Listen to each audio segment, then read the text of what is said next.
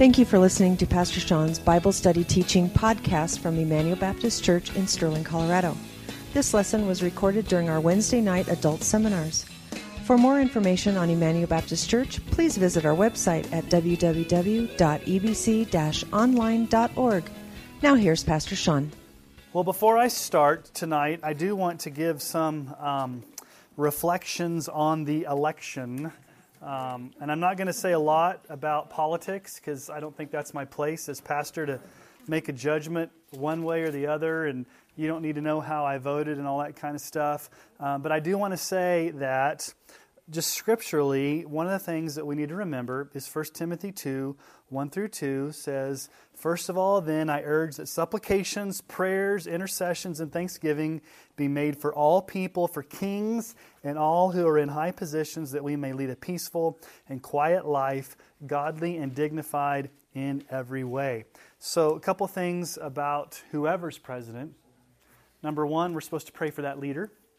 Even if it's somebody that we don't like, or somebody that we like, or somebody we agree with or don't agree with, we are called to pray for that leader. So President-elect Trump is going to be our new president. So regardless of how you feel about him, he's going to be our president, and we need to be praying for him. But also, that passage of Scripture says that we are to live dignified and godly, quiet lives. And so one of the things that we should be doing as Christians is not gloating or being triumphal about who's in power, especially on social media, because there are probably half the country that doesn't like what's going on, and we need to be sensitive to those that are different because we all live in one big nation. So I would encourage you to not get so excited over whoever's in power that you put your hope in a political party and not in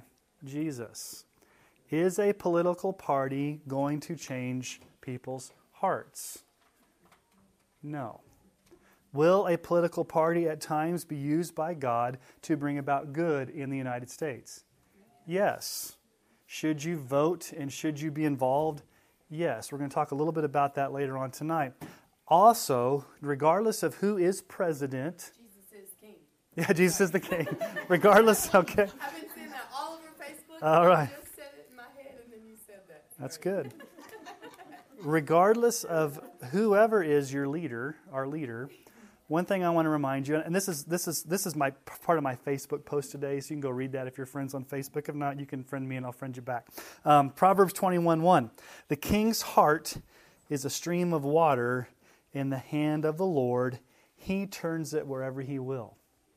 So whoever our leader is, God is sovereignly directing that person's path to accomplish God's will. Also, let us remember that America is not our true home. Where's our true home? Heaven.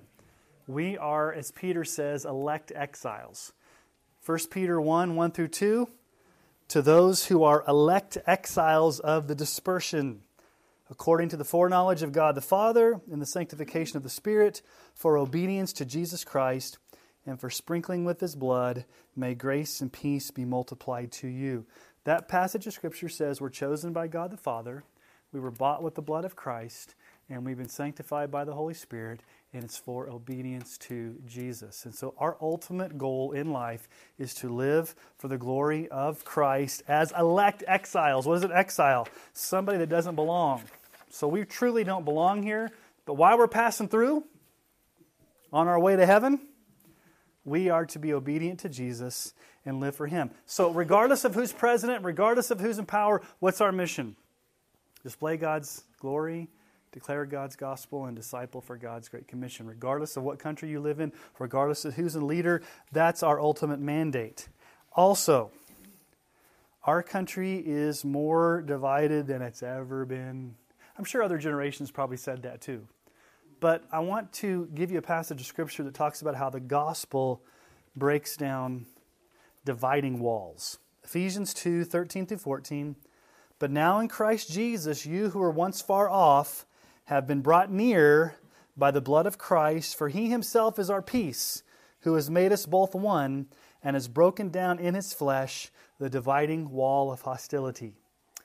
The dividing wall of hostility is real in our nation because of sin, prejudice, depravity, whatever. The only way that there's going to be healing is not through power politics, but through the blood of Christ. And we are ambassadors of Jesus to be sharing that. So, God may use the government to accomplish good, but the transformation of people's hearts, He's given exclusively to the church. So we cannot abdicate our role at a time such as this to leave it up to the powers that be to try to change things when true change is going to come through the gospel. Yes. Just a quick note. When our government was first founded, they used to have church services before they went and started making law.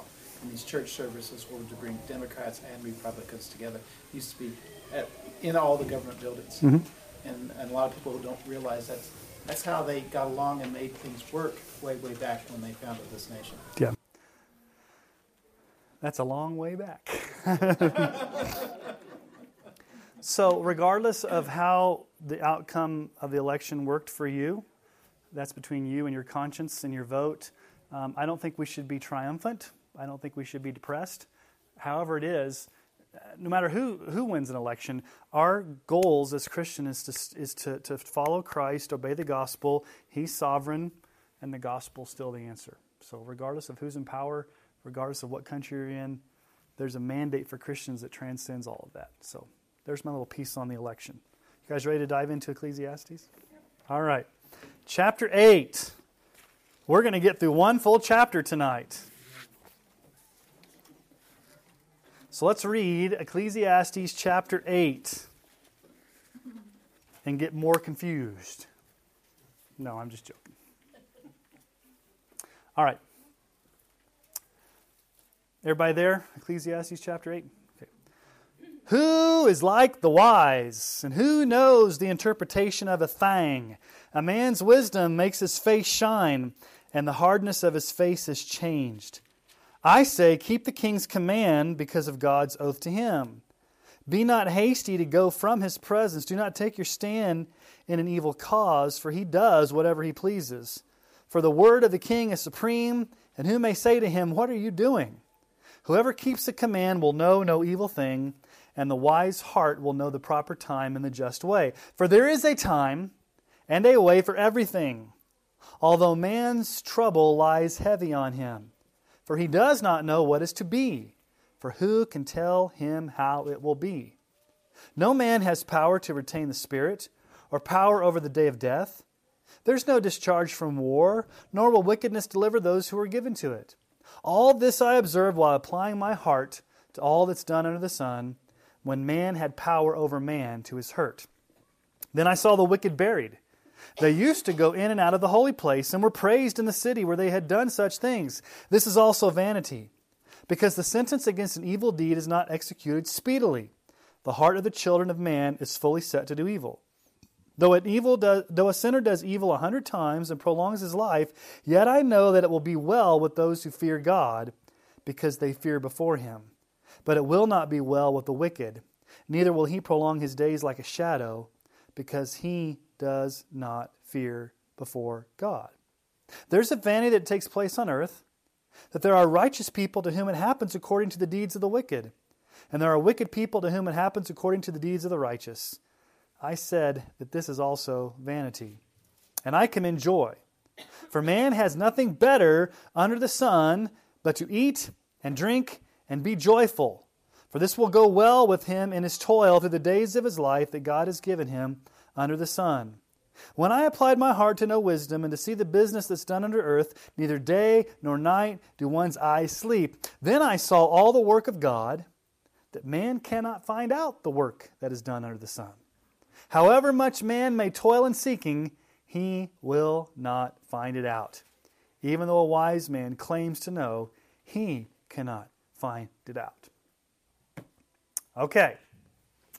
You're looking at me with some confused thoughts here.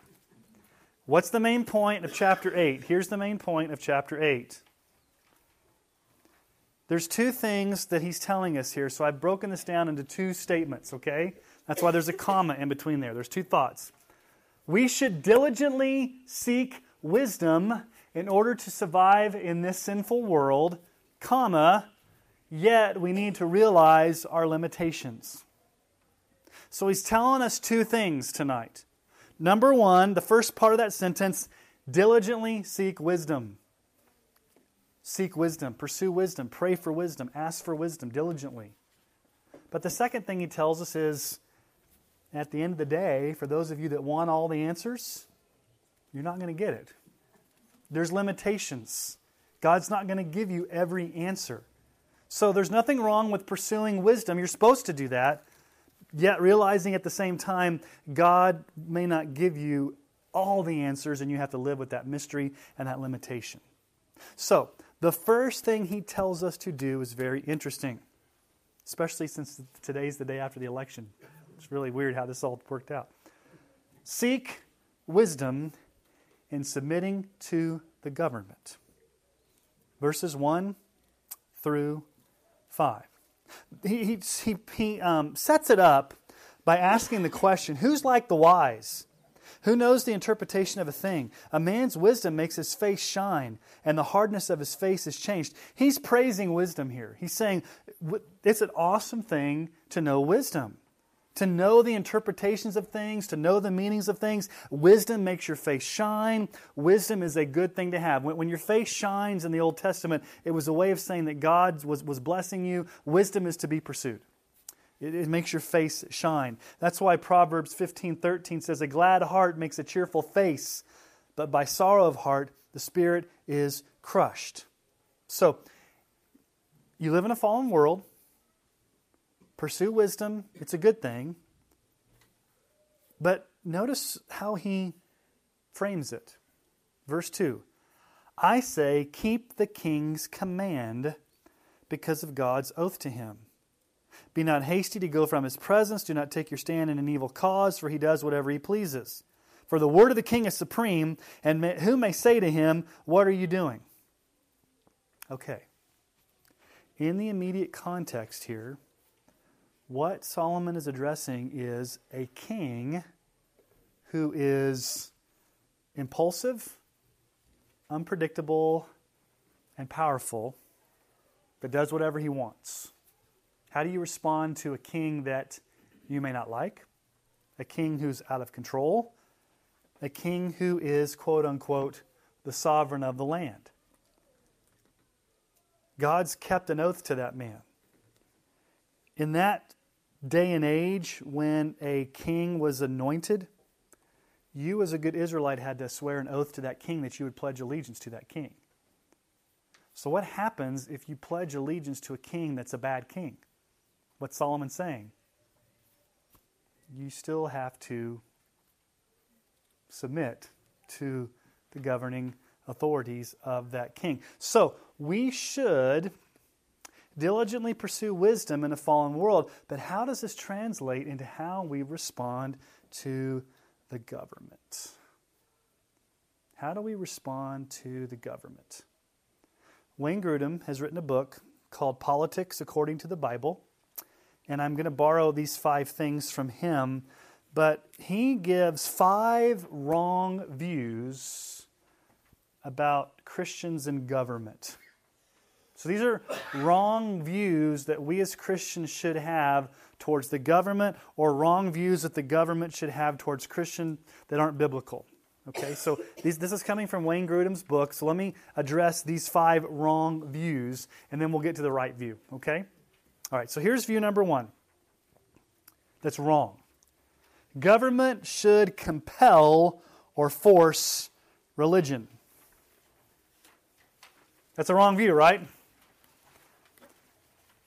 This is the whole idea that the state thinks it has the power to mandate down to all of its citizens what they should believe in religious matters. Now, where do we see that today?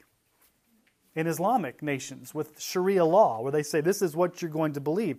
But this happened back during the days in Europe. Like the 30 Years' War in the 1600s between Protestants and Catholics. Each group was trying to dominate the other, especially in Germany, where they tried to force people to believe a certain way. Nowadays, we have Sharia law in places like Saudi Arabia where everybody's compelled to follow Islam. That was never the intention of the Declaration of Independence, to have the government force what we should believe. Listen to the words of Thomas Jefferson in his 1779 Virginia Act for establishing religious freedom. This was a precursor to the First Amendment. Really, James Madison was the main architect of the Bill of Rights, but he worked in concert with Thomas Jefferson and a Baptist pastor. Okay, so here's what he says. Be it therefore acted by the General Assembly that no man shall be compelled to frequent or support any religious worship, place, or ministry whatsoever, nor shall be enforced, restrained, molested, or burdened to suffer on account of his religious opinion or belief, but that all men shall be free to profess and maintain their opinions in matters of religion. That's actually a lot stronger than the Bill of Rights, because he expands that whole idea that the government should not compel, force, mandate, molest, harass you to believe anything religiously, and you should not be persecuted or harassed or molested or forced because of what you believe. Okay? So let's look at the biblical response that comes from Jesus. So let's go to Matthew chapter 22. Stay in Ecclesiastes because we're going to come back to it. We're going to take this detour here on how to relate to government. Because Solomon says, respect the king, even if you don't like the king. Be wise in the way you act towards, and by extension, we don't have kings, we have the United States government and governing authorities. So how do we as Americans respond to the nation we're in? So Matthew chapter 22, 15 through 22. Matthew 22, 15 through 22. What does Jesus say? The Pharisees went and plotted how to entangle him in his words, and they sent their disciples to him along with the Herodians, saying, Teacher, we know that you are true and teach the way of God truthfully, and you do not care about anyone's opinion, for you're not swayed by appearances. Tell us then, what do you think? Is it lawful to pay taxes to Caesar or not? But Jesus, aware of their malice, said, Why put me to the test, you hypocrites? Show me the coin for the tax. And they brought him a denarius. And Jesus said to them, Whose likeness and inscription is this? They said, Caesar's. Then he said to them, Render to Caesar the things that are Caesar's, and to God the things that are God's. When they heard it, they marveled, and they left him and went his way. What's Jesus saying there? There's two spheres of influence, right? There's Caesar's, i.e. the government's, and there is God's. There's certain things that are under the control of the government, and there are certain things that God's in charge of that the government should not be involved in. Okay?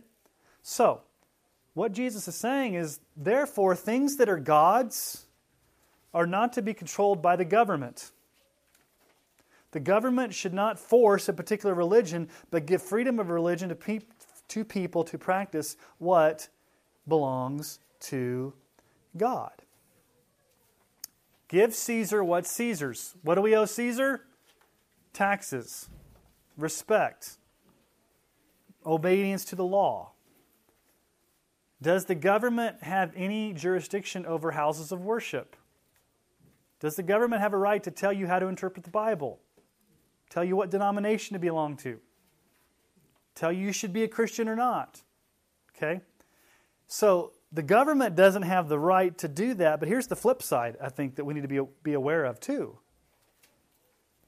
Here's an even greater argument. You cannot force someone to believe in Christianity just by making it a state religion of the nation. Can genuine faith be forced? Let me give you guys a little bit of history. Does anybody know what happened in 413 AD? Yes? You're a little bit, it's actually Constantine. Yeah, it's the Edict of Milan. The Edict of Milan is where the Roman Emperor Constantine made Christianity the official religion of the Roman Empire. Okay, so like if you look at church history from about the 200s to the 300s, especially in that time frame, there's a lot of persecution going on against Christians. So like Christians are being torched, they're being persecuted, they're having to go underground, there's a lot of pressure. And there's a lot of debate about how Constantine became a Christian. Was he really a Christian? He was sympathetic to Christianity. And so the Edict of Milan said, from here on out in the Roman Empire, Christianity is the official state-mandated religion. Which means what now? Everybody has to become Christian. You are born Christian. You cannot be Muslim. You cannot be pagan. You cannot be a Goth or a Visigoth or an Ostrogoth or a Saxon. You have to be Christian. It was mandated. This gave rise in Europe for the next, what was the year on that? 413? From 413 to about, let's say like the French Revolution, the 1700s, when Europe started breaking up into free nations. So we're almost talking, what, 1,300 years in Europe of state-mandated religion and the growth of the Roman Catholic Church in tandem with the government. That's why everybody that was born had to be baptized as an infant so they could keep records of population. They didn't care so much that you were being baptized for religious reasons. That was how they kept record of your population. That's how they kept record of your birth certificate for the nation. So this is what happened in Europe when religion was forced. And guess what happened? When you force religion, what happens? Is it true? Can you have a whole nation going through the motions of Christianity but not actually truly being a Christian in their heart? So the government can't force religion, and the government can't restrict you from practicing religion. Render unto Caesar what's Caesar's, or render... What was that? Then you find America and go there. You find America and go there. For as long as we've got freedoms. Okay? All right. So that's wrong view number one, that the government should force religion. Okay, this is the flip side. Here's wrong view number two. Government should exclude religion. This is the view that's probably more prevalent in our nation. This is the view of the secular atheist who want no religion at all to be practiced in the public square. We see groups such as the ACLU and Americans United for Separation of Church and State wanting no expression of religion at all in America. Now, what's the argument that they're going to say? Here's what they're saying. You are free to have religious beliefs. Keep those private. Do not let those out into the marketplace. Do not have an opinion on moral issues. That's between you and your deity or you and your religion. Don't bring it into the public sphere. So how does that affect morality in passing laws? When the laws or culture goes against the Bible, you can't be silent. They want you to be silent and say, just live with it privately. My question is, as a Christian, can you just deal with stuff privately? It affects how you live your life, how you interact, we as a church, how we operate. And so, what does the First Amendment actually say? What does it say? Congress shall make no law respecting an establishment of religion or prohibiting the free exercise thereof, or abridging the freedom of speech. There's two things there, right? They can't establish a religion, but they can't prohibit the free exercise. What's the free exercise of religion? You privately in your house having your beliefs? What's the free exercise in a free country right now under our Constitution? You have the constitutional right to express your religion in the public square however you see fit. Now, as Christians, we've got to be comfortable with other religions being able to do that. Because if they start taking it away from others and picking and choosing which religions gets to express, then whoever's in power is going to make the rules. So be very, very careful when you see any group in America, regardless of what religion they are, having that religious freedom infringed upon. It's not just a protection of Christian religion. Our Constitution protects all expressions of religion, which is total freedom, right? No other country really has what we have. So right now, the bottom line is, as long as we have a Constitution, that's probably a bad... We have a Constitution. And I am a purist when it comes to I'm just kind of getting political here. I'm a purist when it comes to the Constitution, and I believe that it is not a living document. It has a meaning that the original framers of the Constitution intended, and that does not change. Now, it's not inspired scripture like the Bible, so obviously there's a way to amend the Constitution. If the Constitution was binding, we'd still have slavery. So obviously it's able to be amended, but I also think that right now, while we still have the freedoms, we should be able to live under the protections of the Constitution in a free society. That may not be very long, even with the Constitution, because judges and activists are reinterpreting what the First Amendment means. That's why the ACLU and these other groups are coming in saying no expression of religion. Okay? So that's view number 2 that's wrong about how we relate to government. Number 3, government is demonic and evil. This is kind of a minority view.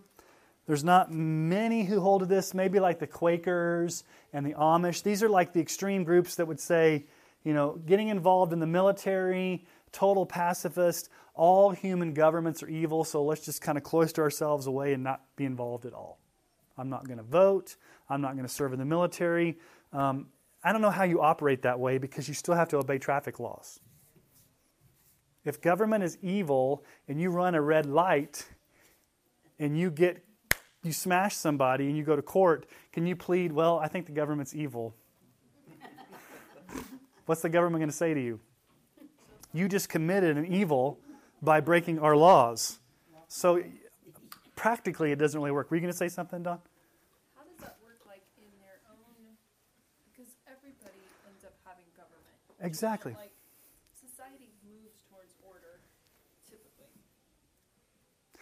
Yeah. So within their own Yeah. community, there must be an order. There is an order, and that's the logic of it. I tell you what, with the exception of some like Lord of the Flies type experience, you've seen those movies where people are stranded on a desert island. You put some teenagers in a room and say, okay, there's going to be a natural leader that's going to emerge, right? And there's going to be somebody that takes charge, and there's going to be somebody that's following. There's going to be the worker bees, and there's going to be the queen bee. And there's going to be structure, regardless of how it's organized, there's going to be some type of structure and leadership, some type of government, because we automatically tend towards wanting some type of structure. I think anarchy is a myth. I think if people really wanted anarchy, they wouldn't last for it very long. Because anarchy says, JR, your car's mine, I'm going to take it. There are no laws. What are you going to say? I don't think so. And then we're going to fight over it, and then you're going to get mad at me and shoot me, and then my wife's going to come after you and shoot you, and then your wife's going to, and then we're just going to start shooting each other and stealing each other, and everybody's like, let's go for anarchy. We're so free. We're going to destroy ourselves. It doesn't make sense. Okay? All right, so that's probably not a view that most people hold. Some extreme groups would hold that. Okay? All right, view number 4.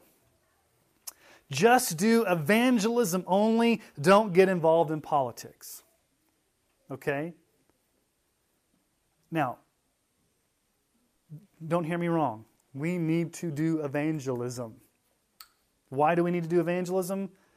Because those who are dead in sin will not be converted to Christ through legislation, only through the power of the gospel. Okay? Romans 1:16, I'm not ashamed of the gospel, for it is the power of God for salvation to everyone who believes, to the Jew first, and also to the Greek. Okay.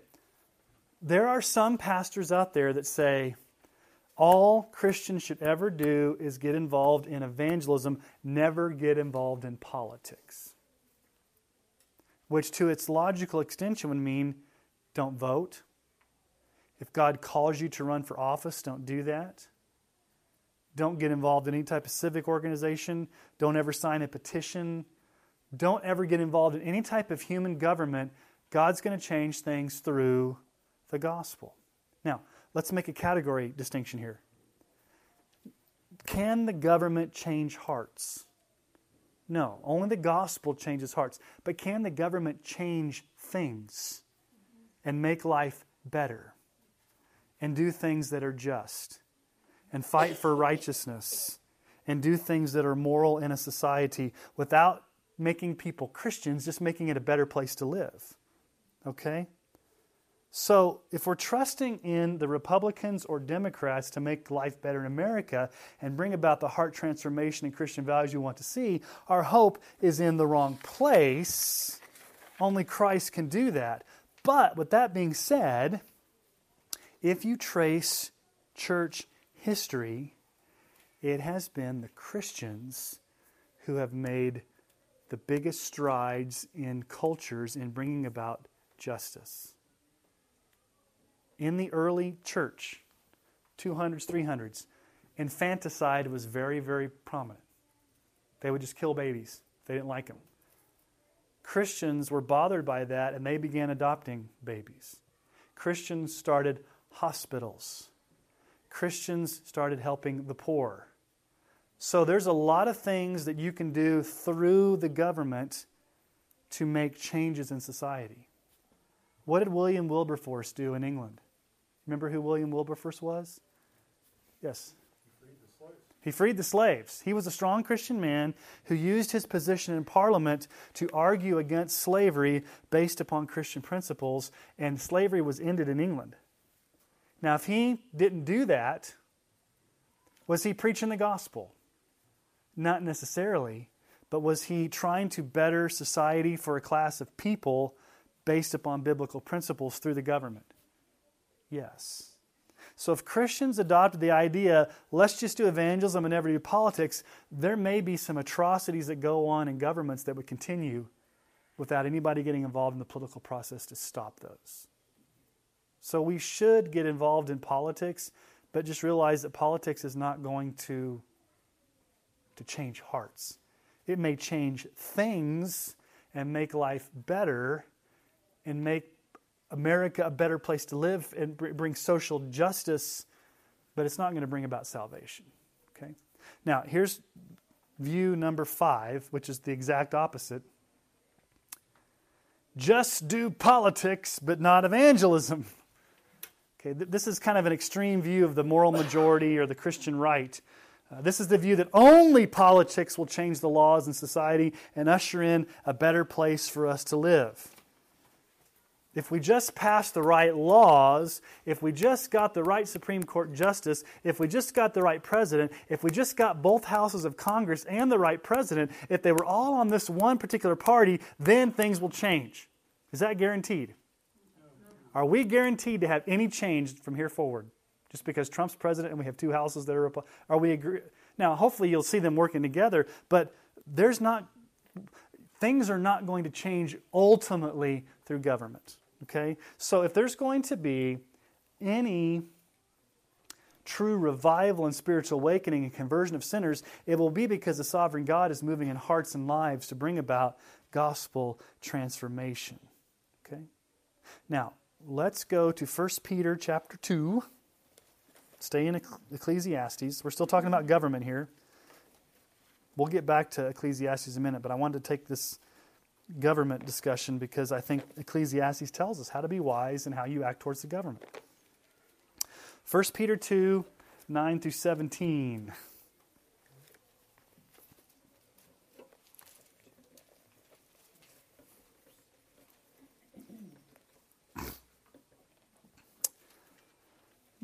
We're very familiar with verses 9 and 10, but let's keep reading. You are a chosen race, a royal priesthood, a holy nation, a people for his own possession, that you may proclaim the excellencies of him who called you out of darkness into his marvelous light. Once you were not a people, but now you are God's people. Once you'd not received mercy, but now you have received mercy. Beloved, I urge you as sojourners and exiles to abstain from the passions of the flesh which wage war against your soul. Keep your conduct among the Gentiles honorable, so that when they speak against you as evildoers, they may see your good deeds and glorify God on the day of visitation. Be subject for the Lord's sake to every human institution, whether it be to the emperor as supreme, or to governors as sent by him to punish those who do evil and to praise those who do good. For this is the will of God, that by doing good you should put to silence the ignorance of foolish people. Live as people who are free, not using your freedom as a cover-up for evil, but living as servants of God. Honor everyone, love the brotherhood, fear God, honor the emperor. It's interesting how Peter ties submitting to the government with a holy life first. Does he start with submitting to the government? Does he talk about abstaining from passions of your flesh? So here's a warning to us as Christians. Before we try to change the laws and influence the political process, we need to evaluate ourselves and let the gospel penetrate our hearts so that we're living holy lives of gratitude for the amazing grace God has extended to us in Christ. Now, what does he say there? Be subject for the Lord's sake to every human institution, whether it be to the emperor as supreme or to governors. Now, a little bit of history. Who's the emperor when Peter's writing this? Does anybody know? Around AD 64, 65, 66. Nero is the emperor. What do we know about Nero? Nero put to death Peter. Nero put to death Paul. Nero would light Christians on fire to light up his garden.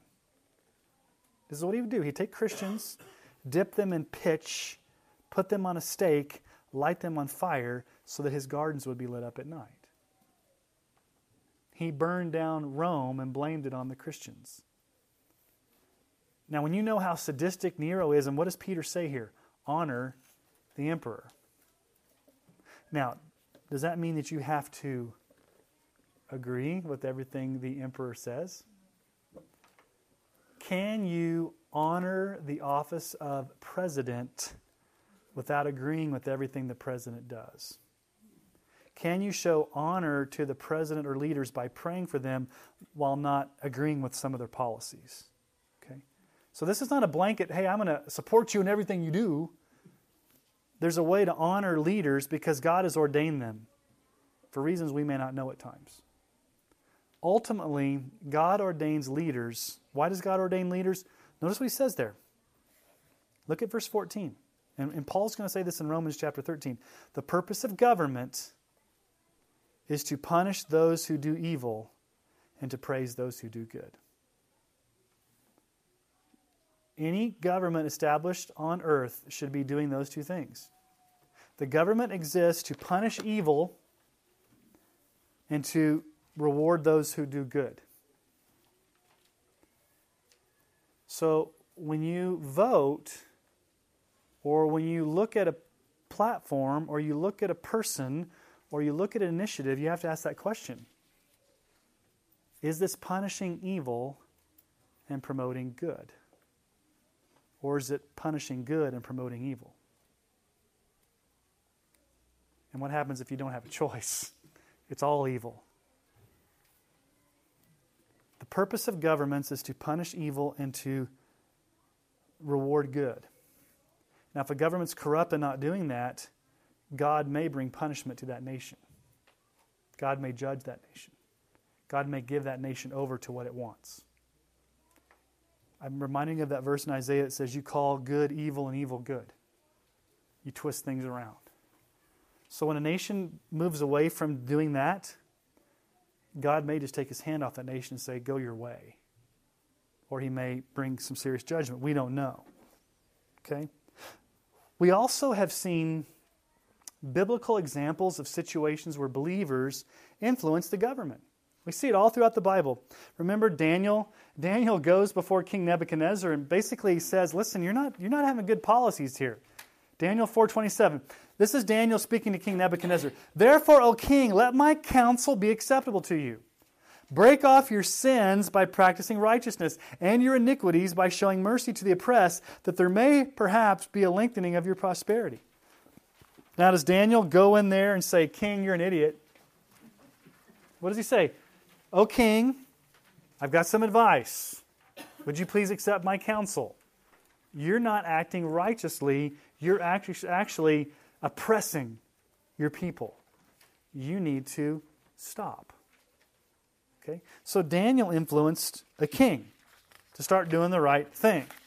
He's using his political position to influence the decision makers of his day to do good for society. What about Jeremiah?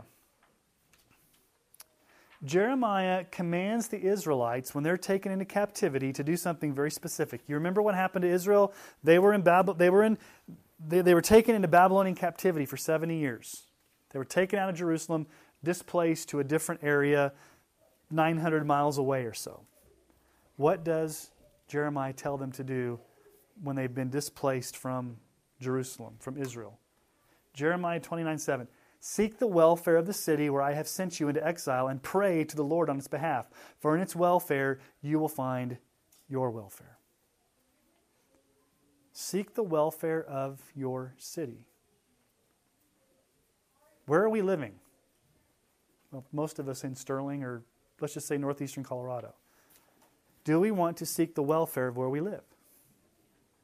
How do you do that? You pray to the Lord on its behalf. For when the city is doing well, you're being blessed by being part of a city that's doing well. So are you praying for your city? One of the things we do on Sunday night prayer meeting a lot is we will pray specifically for issues related to our city. This past Sunday night, we prayed for law enforcement. We prayed for NJC. And what else did we pray for? We prayed for... What did we pray for? Dodie, you were there. Well, we prayed for the election. I'm trying to think of something specifically to Sterling. Law enforcement, NJC. We prayed for hospitals before. I mean, it wasn't... I'm trying to remember. Jerry, what did we pray for? It was something local that we prayed for specifically.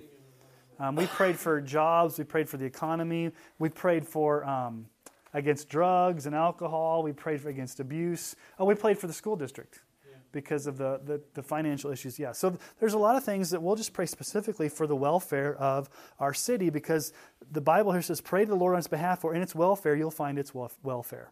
Okay. What about Joseph? He was the second highest in command in Pharaoh's court. He had great influence on the decision-making when you go back and read that story. So he used his influence in government. How about Moses? He went directly to the king and said, let my people go. I mean, he influenced the political process pretty straightforward, didn't he? I'm going to throw down some plagues if you don't let us go. Okay. What about Nehemiah? Nehemiah, yes. And Moses, that's a good example of how God uses the heart of the ruler. Yeah. And in that one, he hardens the heart of the ruler. Harden the heart of the ruler to do what God wanted him to do. I will raise you up for this purpose. Nehemiah was cupbearer to the king.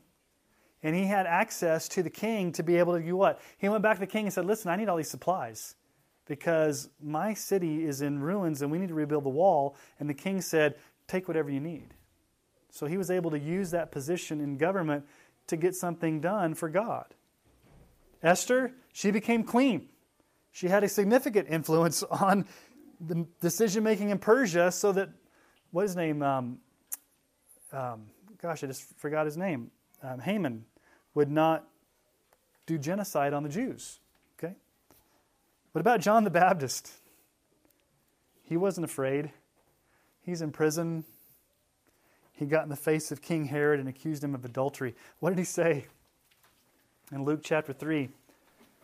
So with many other exhortations he preached good news to the people, but Herod the Tetrarch, who had been reproved by him for Herodias, his brother's wife, and for all the evil things that Herod had done, added this to them all, that he locked up John in prison. John basically went up to the king Herod and said, you are not allowed to have incest with your brother's wife. And Herod said, I want to hear that. Locked him up and eventually had his head chopped off and wanted his head delivered on a platter. What about Paul? Paul was the greatest church planter and missionary that we've ever seen, going from town to town, planting churches. But you know what happens there at the end of Acts? He gets arrested. And what does he say? I'm a Roman citizen. I have rights to go all the way to the top and appeal to Caesar. So those last few chapters in Acts, Paul actually comes before the leaders to plead his case, to influence the political system. He didn't sit back and say, well, if it's God's will, I stay in prison, it's God's will. No, he actually went through the process of a Roman citizen to make sure that his rights were being upheld. Now, he couldn't control the outcome because he still was in house arrest, but at least he went through the channels of what he could do to get to the top. And so in Acts 24 through 25, after some days, Felix came with his wife Drusilla, who was Jewish, and he sent for Paul and heard him speak about faith in Christ Jesus. And as he reasoned about righteousness and self-control and the coming judgment, Felix was alarmed and said, "Go away from the present. When I get an opportunity, I will summon you." Felix was a little upset that Paul was preaching the gospel to him and came under conviction and said, I don't want to hear you anymore. So, you see people influencing the government. The bottom line is we must live under the authority of these God-ordained governments. Now, turn to Romans chapter 13, where Paul is going to teach the same thing that Peter taught. So it's in two places in the New Testament, and it's also here in Ecclesiastes in a roundabout. Not as explicit as what Paul and Peter are saying in the New Testament, but be wise in the way that you act towards the king when you've kept an oath to him. So Romans 13, 1 through 7. Let every person be subject to the governing authorities, for there's no authority except from God, and those that exist have been instituted by God. Therefore, whoever resists the authorities resists what God has appointed, and those who resist will incur judgment. For rulers are not a terror to good conduct, but to bad. Isn't that what Peter said? Would you have no fear of the one who is in authority? Then do what is good, and you will receive his approval, for he is God's servant for your good. But if you do wrong, be afraid, for he does not bear the sword in vain. For he is the servant of God, an avenger who carries out God's wrath on the wrongdoer. Therefore, one must be in subjection, not only to avoid God's wrath, but also for the sake of conscience. For because of this, you also pay taxes. For the authorities are ministers of God, attending to this very thing. Pay to all what is owed to them. Taxes to whom taxes are owed, revenue to whom revenue is owed, respect to whom respect is owed, honor to whom honor is owed. We don't like that when we don't get a good tax return and we have to pay taxes, right?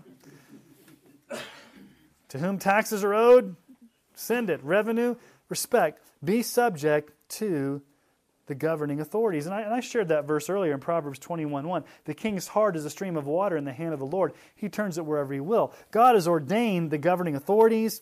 God sets up kings and deposes kings. And so we are to submit to the government. Now, let me just ask you a question. Is that carte blanche where we subject the government no matter what? Okay, there is an exception here. Okay? There is an exception here where it comes to how we are to submit to the government. We are called to submit to the government so far as it does not conflict with God as the superior authority. What does verse 1 say? Let every person be subject to the governing authorities, for there's no authority except from God, and those that exist have been instituted by God. God is the highest authority. So, if there's a law passed tomorrow that says you cannot share your faith, do we obey that law? What if there's a law passed tomorrow that says you can no longer read your Bible? Do you obey that law? A law tomorrow says everybody has to convert to Oprahism, paganism. Do you obey that law? Okay? What happens if there's a law passed that says you can no longer publicly gather for worship? Do we just stop meeting together? We may not meet here. We may have to meet in people's homes underground. There may be one day where this church is vacant because it's illegal to meet publicly. Who knows? We see what Peter and John and the early apostles said when they were brought before the council and whipped and questioned. Acts 5, 27 through 29. When they had brought them, they set them before the council. And the high priest questioned them, saying, "We strictly charged you not to teach in this name, yet here you fill Jerusalem with your teaching, and you intend to bring this man's blood upon us." But Peter and the apostles answered, "We must obey God rather than men." What are they saying? Don't share the gospel anymore or you'll be punished. And what do they say to the leaders? We respond to a higher authority. God has given us the Great Commission to share the gospel. We cannot obey you in this. We have to obey God and face the consequences.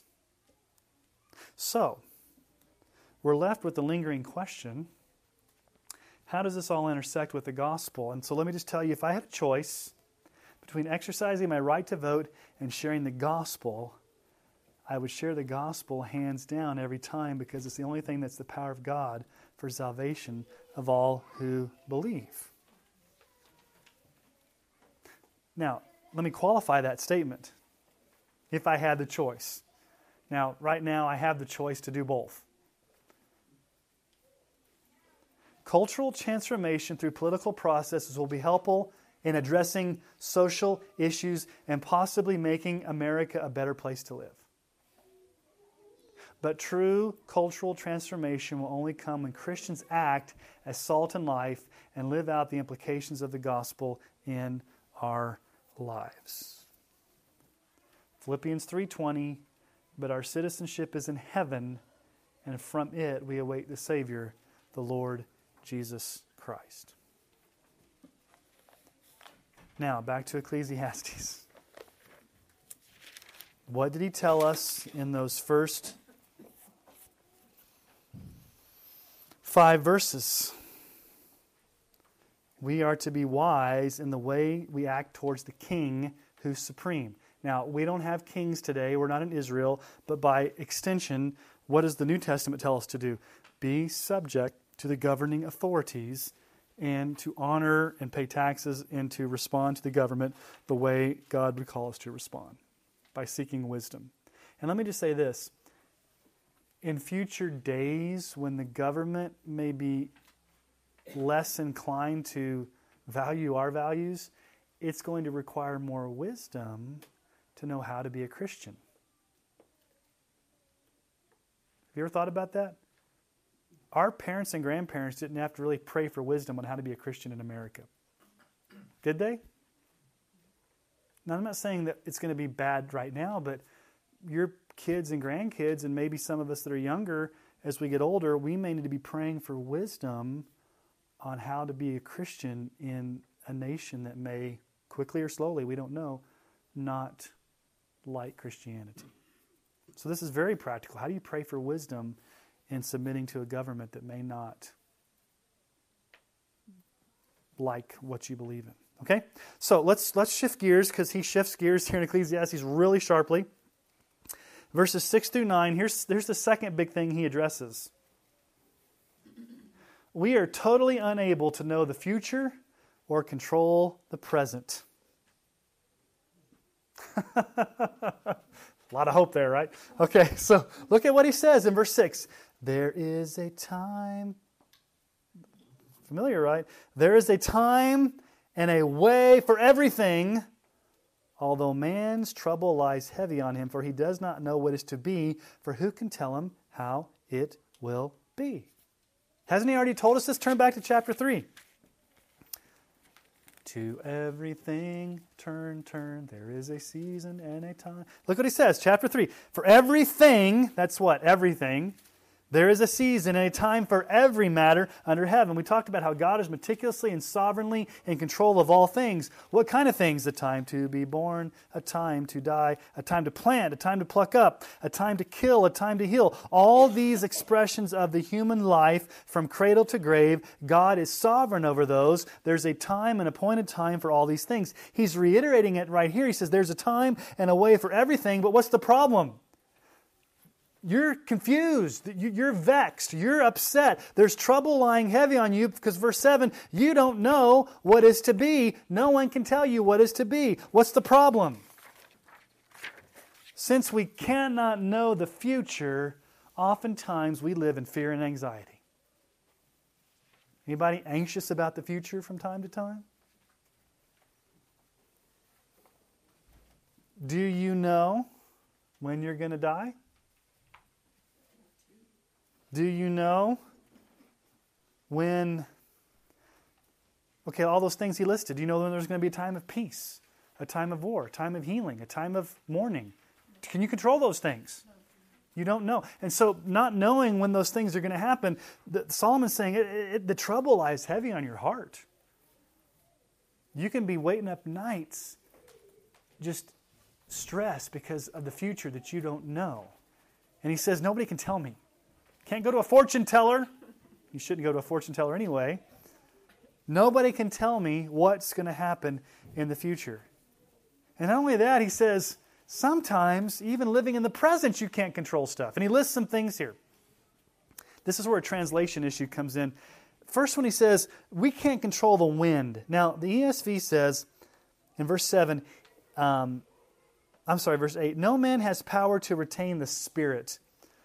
The word Spirit there is ruach, which is the Hebrew word for wind, spirit, breath. It's kind of an elastic term. I think he's actually talking not so much about controlling your breath. I think he's talking about you can't control the wind. Anybody want to go out to a hurricane and say, hey, you want to stop blowing wind? Just for maybe like 5 minutes. Anybody can control the wind? We can't control the wind. Anybody here want to control the wind? Okay. Number 2, he says, we can't control the day of our death. What's the second thing he says here? No man has power to retain the Spirit or hold back the wind or power over the day of death. When death comes, do you have power over it? Whenever that day is. Can you look death in the eye and say, not today, if it's God's ordained time for you? You could try to say that, but if it's God's ordained time for you to die, do you have power over it? Okay, number 3, he gives a very specific example, but by extension, we can't control many of life's situations, like being discharged from war.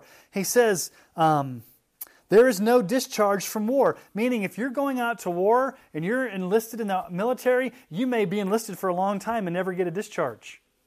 In other words, there just may be life situations you can't get out of because of the way life works. Then, if you're a wicked person, he gives you a warning. Number 4, the wicked will eventually suffer the consequences of their sin. There is no discharge from war, nor will wickedness deliver those who are given to it. There's going to be a day of reckoning for the wicked. You can't escape it. And then number 5, he says, powerful people will continue to hurt those less powerful. Verse 9, all this I observed while applying my heart to all this done under the sun, when man had power over man to his hurt. So here's the situation that Solomon is troubled in his soul, staying up at night, thinking to himself, I am stressed out about the future.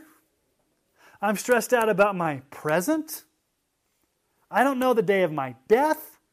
I can't control natural disasters. I can't control the way people are treating me. I can't control life situations. I am out of control, and it bothers me. So here's the question. How do you stay grounded and sane in all of this? What's his point? Answer. Stop. Take a deep breath. Ask God for wisdom. Who is like the wise? Who knows the interpretation of a thing? A man's wisdom makes his face shine, and the hardness of his face is changed. So, in times of struggle, in times of trial, in times of uncertainty, in times of wanting to know the future, is it okay to ask God for answers? Yes. Pray for wisdom. Pray for answers.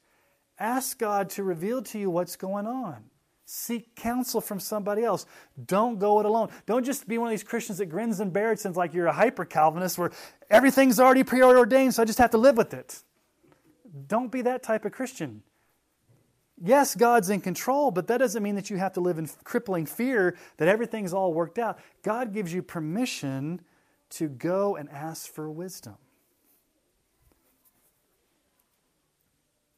But, we'll get to this in a minute, He may not give you an answer.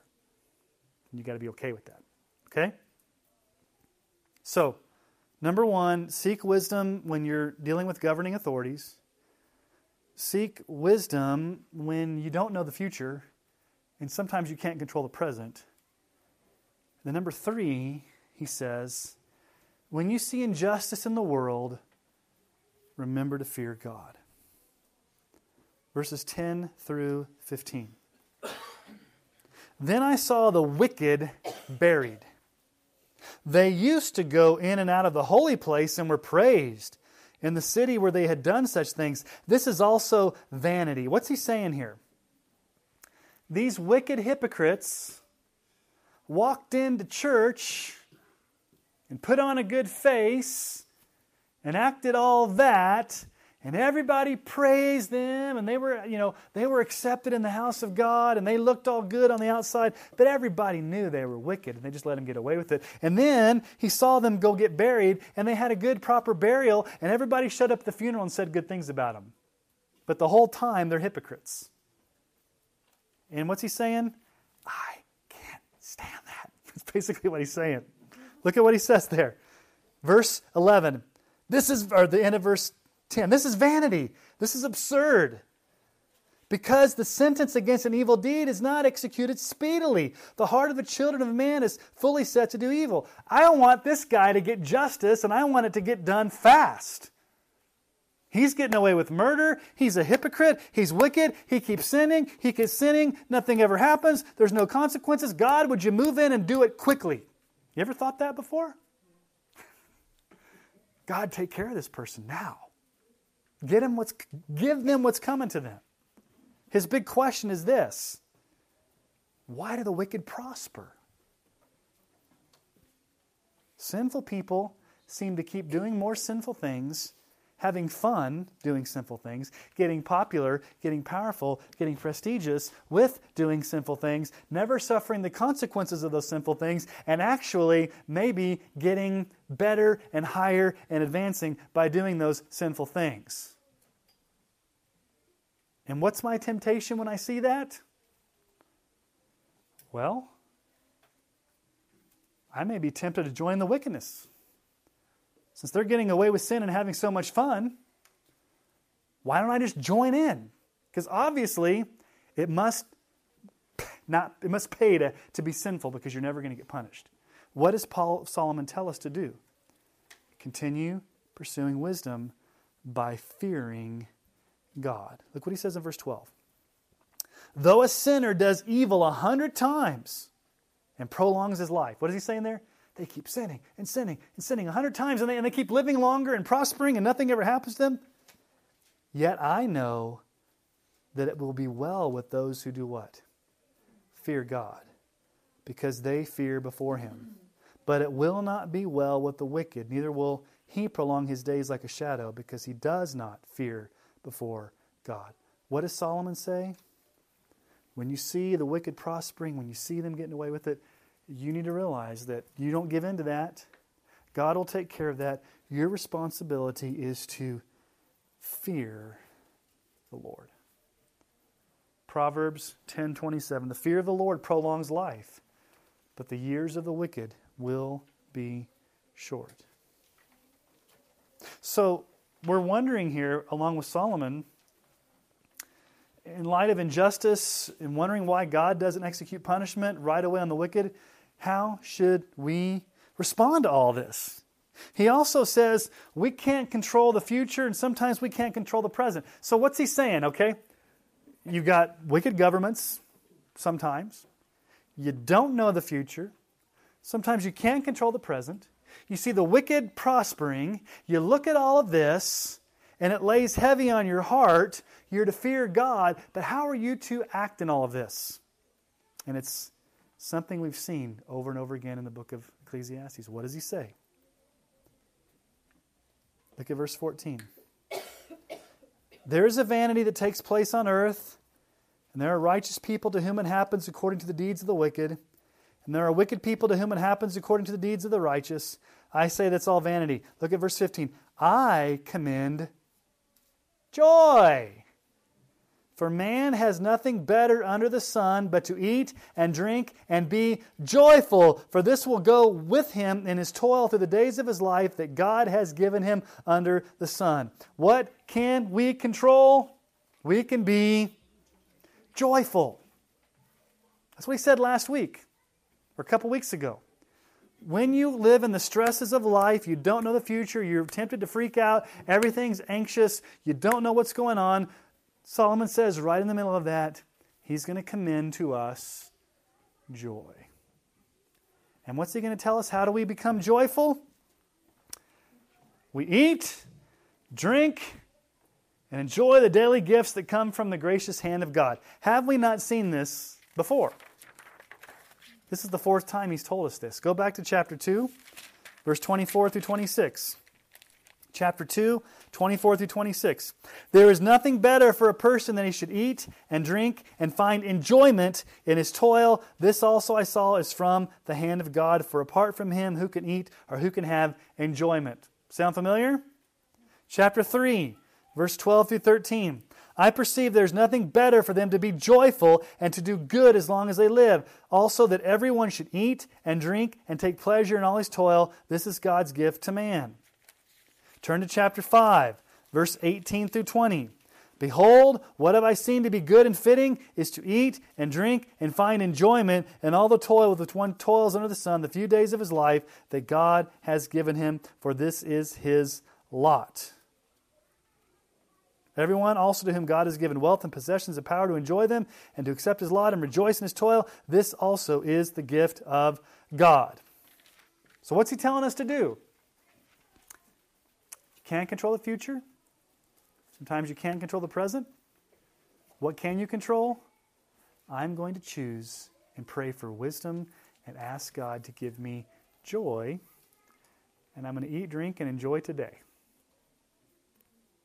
He's told us that 4 times. Must be important. Eat, drink, enjoy your job. This is a gift from God. Be joyful. Also, we need to remember this. Even when we see the wicked prospering, we do know that there will be a day when God will execute justice on the wicked and they won't get away with sin forever. It's not our job to mete out justice and vengeance on those that do us wrong. God will do that. God may never punish them, or they may never experience the consequences in this life. That's why it's frustrating at times. But will they eventually face the consequences? Yes. John 5, 28 through 29, Jesus says, "Do not marvel at this, for an hour is coming when all who are in the tombs will hear his voice and come out. Those who've done good to the resurrection of life, and those who've done evil to the resurrection of judgment." Jesus tells us parable in Matthew 13, 47 through 50.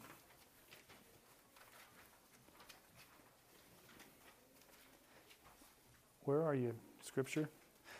Again, the kingdom of heaven is like a net that was thrown into the sea and gathered fish of every kind. When it was full, men drew it ashore and sat down and sorted the good into containers, but threw away the bad. So it will be at the end of the age. The angels will come out and separate the evil from the righteous and throw them into the fiery furnace. In that place there will be weeping and gnashing of teeth. Is God going to work it all out at the end? Yes. Does he work it all out in our lifetimes? No. Does he work it out oftentimes for us to see? Sometimes, maybe, probably not. We don't know. Is there going to be a final day where God's going to bring justice once and for all? Yes. So you can rest in the fact that God is just and they're not going to get away with it forever. Okay? Here's the last thing he teaches us in verses 16 and 17. We are totally unable to know the hidden mysteries of God's providence. I was just meditating on this passage of Scripture this week when I was preparing it. We just need to step back and ask ourselves, who's writing this? Well, God. Solomon, the wisest man who ever lived. So if the wisest man who ever lived is having problems understanding things, what does that mean for us? Notice what he says there in verse 16. When I applied my heart to know wisdom, when I pursued wisdom, which I should, when I sat down and diligently pursued it, when I thought things through, when I tried to look for answers, to see the business that's done on earth, to figure things out, how neither day nor night do one's eyes sleep. I stayed up late at night. I had sleepless nights trying to figure this all out. Looking at all these things, I saw the work of God. That man cannot find out the work that is done under the sin. However much man may toil in seeking, he will not find it out. Even though a wise man claims to know, he cannot find it out. 3 times, what does he say? Cannot find it out. So, should we diligently pursue wisdom? Yes. Pray for wisdom. Ask for wisdom. Seek wisdom. Ask God for answers. Pray. Search the Scriptures. Go before the Lord. Submit to Him. Don't fret about the future. Enjoy God's gifts. Submit to the governing authorities. But yet, at the same time, he concludes by saying, at the end of the day, there may just be some things you will never figure out. And God may do some mysterious things that you have no idea what He's doing. And if you claim to think you know what God's doing, you really are kind of a liar because you don't. That's what He's saying there. Even though a wise man claims to know it, he can't find it out. Deuteronomy 29:29. The secret things belong to the Lord our God, but the things that are revealed belong to us and to our children forever, that we may do all the words of this law. 2 things in that passage of Scripture. There are some secret things that God chooses not to share with us. They're secret. Is he obligated to share those with us? No. Does He sometimes share those with us? Maybe. But they're secrets that only God keeps. But what's the second half of the verse? But the things that are revealed, what are the things that are revealed? The things He's given us in Scripture. What are we to do with those things? We're to obey. We're to obey the things we know, but there are some things we may never know. But some things, after they're over, and you see what happens Sure. later, you look back and think, oh, yeah, I know why God did that. Yeah. Hindsight's 20/20. Sometimes that happens and sometimes it doesn't. Listen to Job. Job went through suffering and he made some interesting statements in his book. Job 11:7-8. Can you find out the deep things of God? Can you find out the limit of the Almighty? It is higher than heaven. What can you do? Deeper than Sheol. What can you know? Have you ever wanted to say that before? Can you find out the deep things of God? What's the answer to that? No, you can't. Job 26:14. Behold, these are but the outskirts of His ways, and how small a whisper do we hear of Him? But the thunder of His power, who can understand? Job 37:5. God thunders wondrously with His voice. He does great things that we cannot comprehend. Isaiah 55:8-9. For my thoughts are not your thoughts, neither are your ways my ways, declares the Lord. For as the heavens are higher than the earth, so are my ways higher than your ways, and my thoughts than your thoughts. Many of you have probably never heard of William Cowper. He's a British poet that wrote some famous hymns. He was born in 1731 in England. He was 6 years old when he was sent to boarding school, where he was bullied routinely.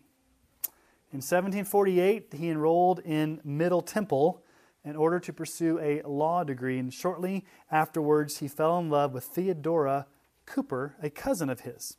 Now her father did not approve, and their relationship ended in 1755, left him heartbroken because this was his first love.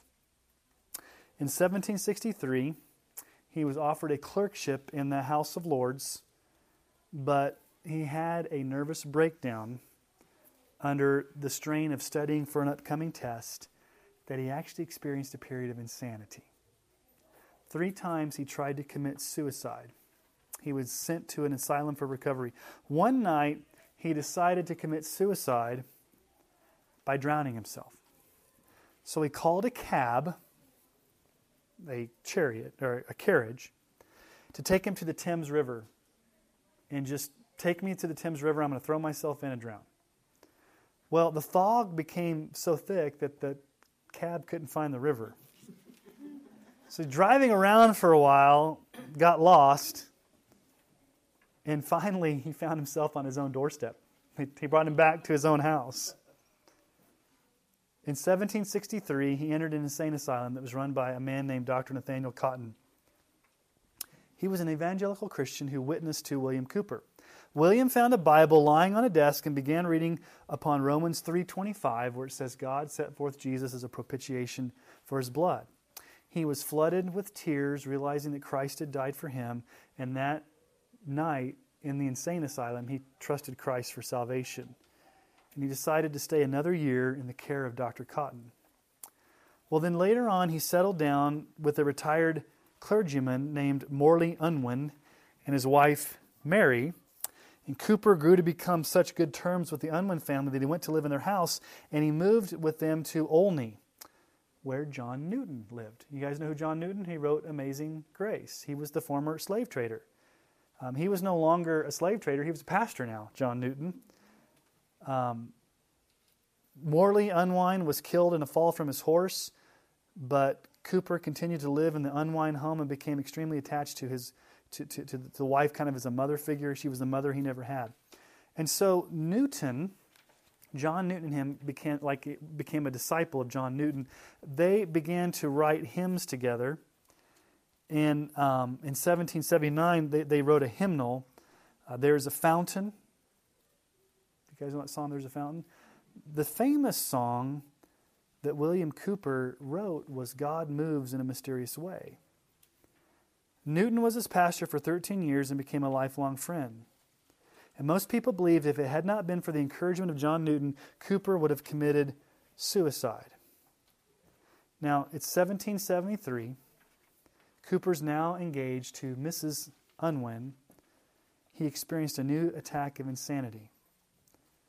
Imagining not only that he was condemned to hell eternally, but that God was actually calling him to commit suicide. His entire life, he struggled with depression, insanity, suicidal tendencies, but he never actually committed suicide. God sovereignly protected it from that. He died in 1800 of dropsy. Now you may ask yourself, can good, solid Christian people experience extreme bits of depression and anxiety and suicidal thoughts? And you have to say, yes. Is there times when life gets to be so overwhelming that you just can't figure things out? What does Solomon say? Look back there in verse 6. There is a time and a way for everything, although man's trouble lies heavy on him. Are there times when troubles lie heavy on you and you have no idea what God's doing? And you're trying to figure it out, you ask why, and you never know the answer. Solomon says sometimes that happens in the life of a Christian. You may seek answers, you may ask, you may plead, you may beg, and you still might not find out. So let me give you the words to God Moves in a Mysterious Way. God moves in a mysterious way His wonders to perform. He plants His footsteps in the sea and rides upon the storm. Deep in unfathomable minds of never-failing skill, He treasures up His bright designs and works His sovereign will. Ye fearful saints, fresh courage take. The clouds ye so much dread are big with mercy and shall break, and blessings on your head. Judge not the Lord by feeble sense, but trust Him for His grace. Behind a frowning providence, He hides a smiling face. Sometimes you just go through stuff, and it's frustrating, It's agonizing. You pray for wisdom and you don't get an answer. But God is sovereign. He works in a mysterious way. And it's a cliche, God works in mysterious ways. But it's true. There are secret things.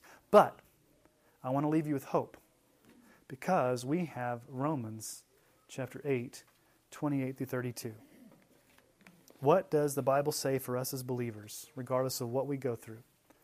We know that for those who love God, all things work together for good, for those who are called according to His purpose. For those whom He foreknew, He also predestined to be conformed to the image of His Son, in order that He might become the firstborn among many brothers. And those whom He predestined, He also called, and those whom He called, He also justified, and those whom He justified, He also glorified. What then shall we say to these things? If God is for us, who can be against us? He who did not spare His own Son, but gave Him up for us all, how will He not also with Him graciously give us all things? Is God sovereignly working out His will for your good? Yes. Does it seem good at the time? No. Can you trust that God will take care of you? Yes. Can anybody bring a charge against you? Is God ever against you? Is God always for you? Why is He for you? Because He chose you, He predestined you, He called you, He's going to sustain you to the end, and He sent Jesus to die on the cross so that you could experience all the blessings of God. So no matter what you go through, what's the one thing that can never be taken away from you? God. He will never leave or forsake you. He will be with you to the end. He will be your solid rock. It may seem mysterious, and you may not actually know what He's doing, but one thing you do know, it's for His glory and it's for your good. And at the end of the day, you have to rest in that, even though you don't have all the answers. Seek wisdom. Most of the time, if you pray for wisdom and understanding, it at least calms your spirit. Yeah. I find it does mine. God may not give you an answer, but He may give you peace. What is Philippians 4? By prayer and supplication, present your requests to God, and the peace of Christ, which passes understanding, will guard your heart and mind in Christ Jesus. God may not give you the answer, but He may give you peace. And that's enough, isn't it? Sometimes, just to know the peace that God's in control. You may not know the answer, but He may give you peace. And you got to be able to live with that. And then He will give you joy in the midst of that. So I think Solomon's sometimes saying, like, take a chill pill, relax, and go enjoy a nice meal. And enjoy your work. And go out and get a big Dr. Pepper. Or go out and get a big whatever drink you prefer. And hang out with friends and enjoy the moment. Because you don't know the future and you can't control stuff. Enjoy the moment that God's given you right now and live in the present of that. And realize that everything He's given you is a gift. And find joy and solace in that and peace in that. Because He's never going to leave you or forsake you. He's got your back. Trust in Him. Easier said than done, but I think that's what Solomon's saying. Any other questions or comments tonight? This book's been good, has it not? It's been very practical, yet very challenging, and I think it's dealing with every issue that we deal with. Work, friends, future, stress, government, God's sovereignty, joy, and we're still got a few more weeks left. All right. If there's nothing left, let me pray for us, and then we'll be dismissed. Father, thank You that You do work in mysterious ways. You're not obligated to tell us how You work. I'm just thankful that You do work, that You never sleep and You never slumber, and that You are for us, not against us, and that You are our solid rock, and You never let us go. You never leave and You never forsake us, and You work all things out for good. Lord, it's my prayer if there's anybody in this room tonight that's just struggling with things about the future, maybe they're stressed out, maybe they're just unsure. It's, as Solomon says, it's laying heavy on their heart. Would You give them peace? Would You give them joy? Would You give them the assurance to know that You're in control? Lord, help them just to reach out to You and pray for wisdom. And Lord, most of all, help us to just rest in your presence, to know that you are our great God. And you sent Jesus to die in our place that we might experience all the blessings that flow from the cross for your glory. And we pray this in Jesus' name. Amen.